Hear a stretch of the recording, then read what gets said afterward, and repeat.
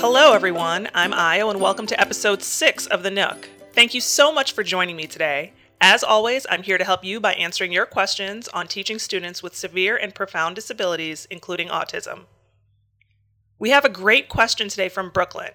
But before we get into her pressing question, I want to let you know that you can have your question answered right here on the podcast by submitting them to the Nook. You can do that by going to www.noodlenook.net/podcast. If your question is chosen, you will get a free resource from the Noodle Nook store where you can choose from tons of products perfect for your classroom, just like the bundle of fast food menu math task cards that includes 7 different activities to meet the needs of all of your different levels of students that you have in the classroom as they work on money. Plus, working with menus is just so much fun. Either way, our store with over 150 products offers so many choices, there'll definitely be something that'll work for you and your students.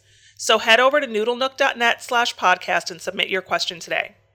All right, so here's today's question from Brooklyn. I have a student who is having a really hard time transitioning back to the classroom from recess.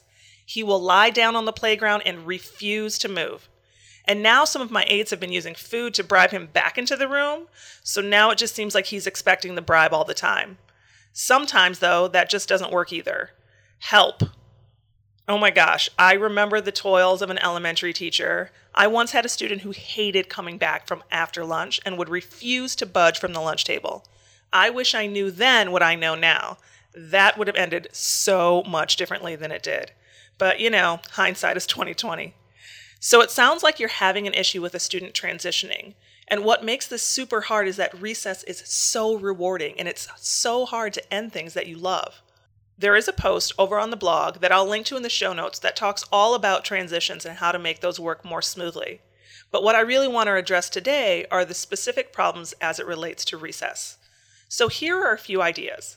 I'm going to start by talking about some ideas before recess even starts. Before recess even starts, I suggest you do these 3 things. 1 is to set the expectation. Please, please, please add a visual where the rules for recess are clearly laid out. It may include things like quiet voice in the hallway, keeping hands to self, or asking politely on the playground.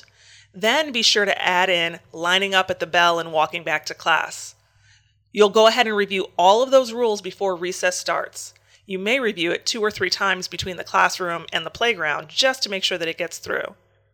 The second thing I want you to try is to do some drills. Head outside so you can practice the procedures for end of recess while there is much less stimulus, distractions, and ample time to make them teachable moments. The third thing is to try a social story.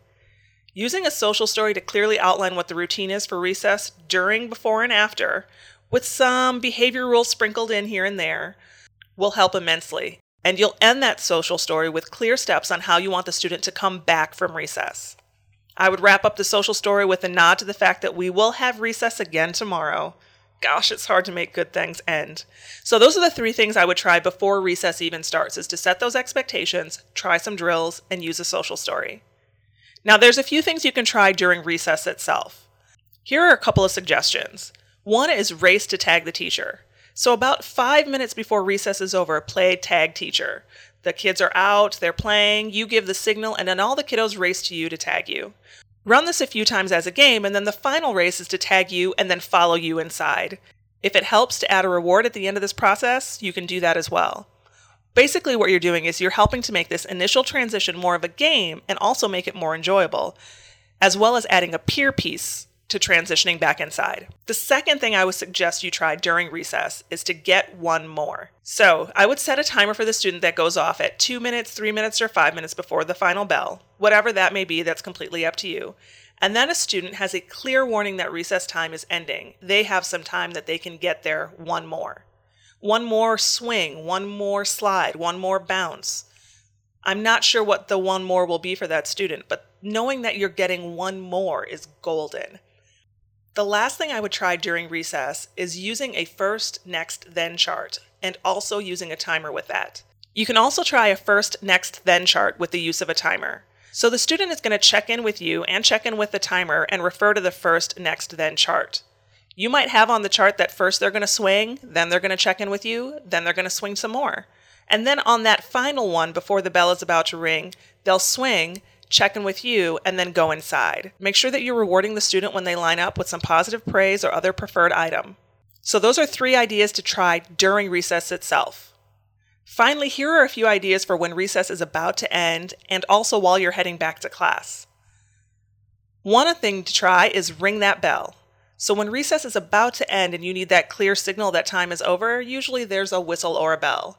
Well, what happens if the student gets to ring it or blow the whistle? Having that all-important job may be the motivation that the student needs to enjoy the transition time instead of resist it. Another strategy would be a bonus. Set up some incentive to get some bonus time. Maybe if your student lines up okay today, they get a special pass to go out 2 or 3 minutes earlier the next day. If they can't wait that long, try offering some other freebie or free time that a student can use the last few minutes of the day or right before y'all get back to class. Either way, there's some great ways to incentivize this process. That student is willing to work for something. We've just got to figure out what we're going to get them to work for.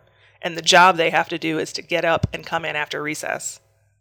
The last strategy to try when recess is about to end or while you're heading back to class is to try I've got the power. I know that sounds silly, but what we're doing here is we're giving the student a choice of what they do when they line up, like maybe they get to be the line leader or carrying some of the playground equipment.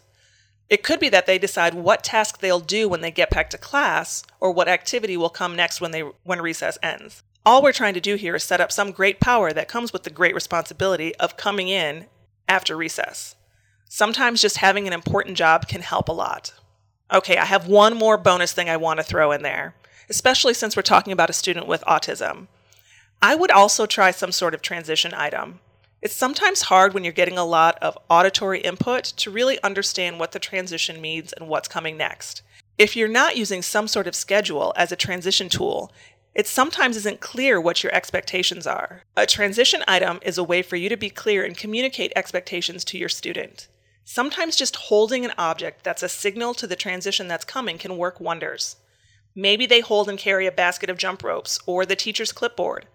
Something consistently that will cue them that it's time to transition and know what the expectations are. It could be, if there's something really rewarding back in the classroom, that the transition item is a visual cue of what's going to happen when they get back to class. One last thing to remember as an extra note is that there's always a function of the behavior. If you have a student who's refusing for attention purposes, you may need to switch up your script a little bit.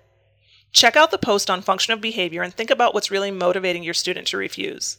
I'll put that post in the show notes down at the bottom.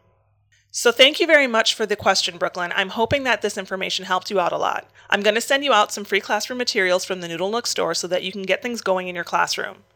Good luck, and for those of you who are listening, if you want your question answered on the Nook, head over to noodlenook.net and click on the podcast button to submit your question. I also want to mention one more solution to a common problem in autism units, and really in any special or general ed classroom, and that's teaching social skills and appropriate behavior.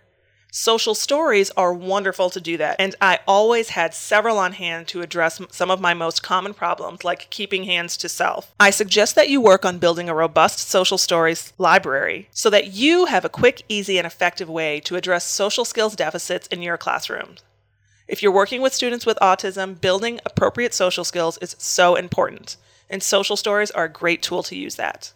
All right, y'all, there are so many questions out there about how to be the best teacher you can be when you work with low-incidence students and students with severe disabilities like autism. We need all the great teachers we can get, so stay strong and teach on. Thanks for listening to The Nook. Don't miss the next episode by subscribing now.